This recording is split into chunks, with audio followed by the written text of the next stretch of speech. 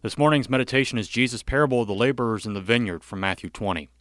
For the kingdom of heaven is like a master of a house who went out early in the morning to hire laborers for his vineyard.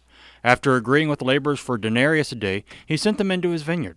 And going out about the third hour, he saw others standing idle in the marketplace. And to them he said, "You go into my vineyard too, and whatever is right I will give you." So they went.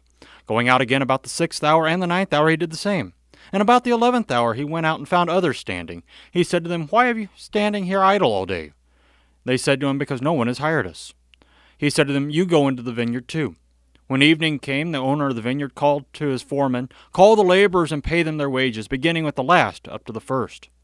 When those hired about the 11th hour came, each of them received a denarius. Now when those first hired came, they thought they would receive more, but each of them also received a denarius. And on receiving it, they grumbled at the master of the house, saying, "These last only worked 1 hour, and you have made them equal to us, who have borne the burden of the day and the scorching heat." But he replied to one of them, "Friend, I am not doing you any wrong. Did you not agree to work for me for a denarius?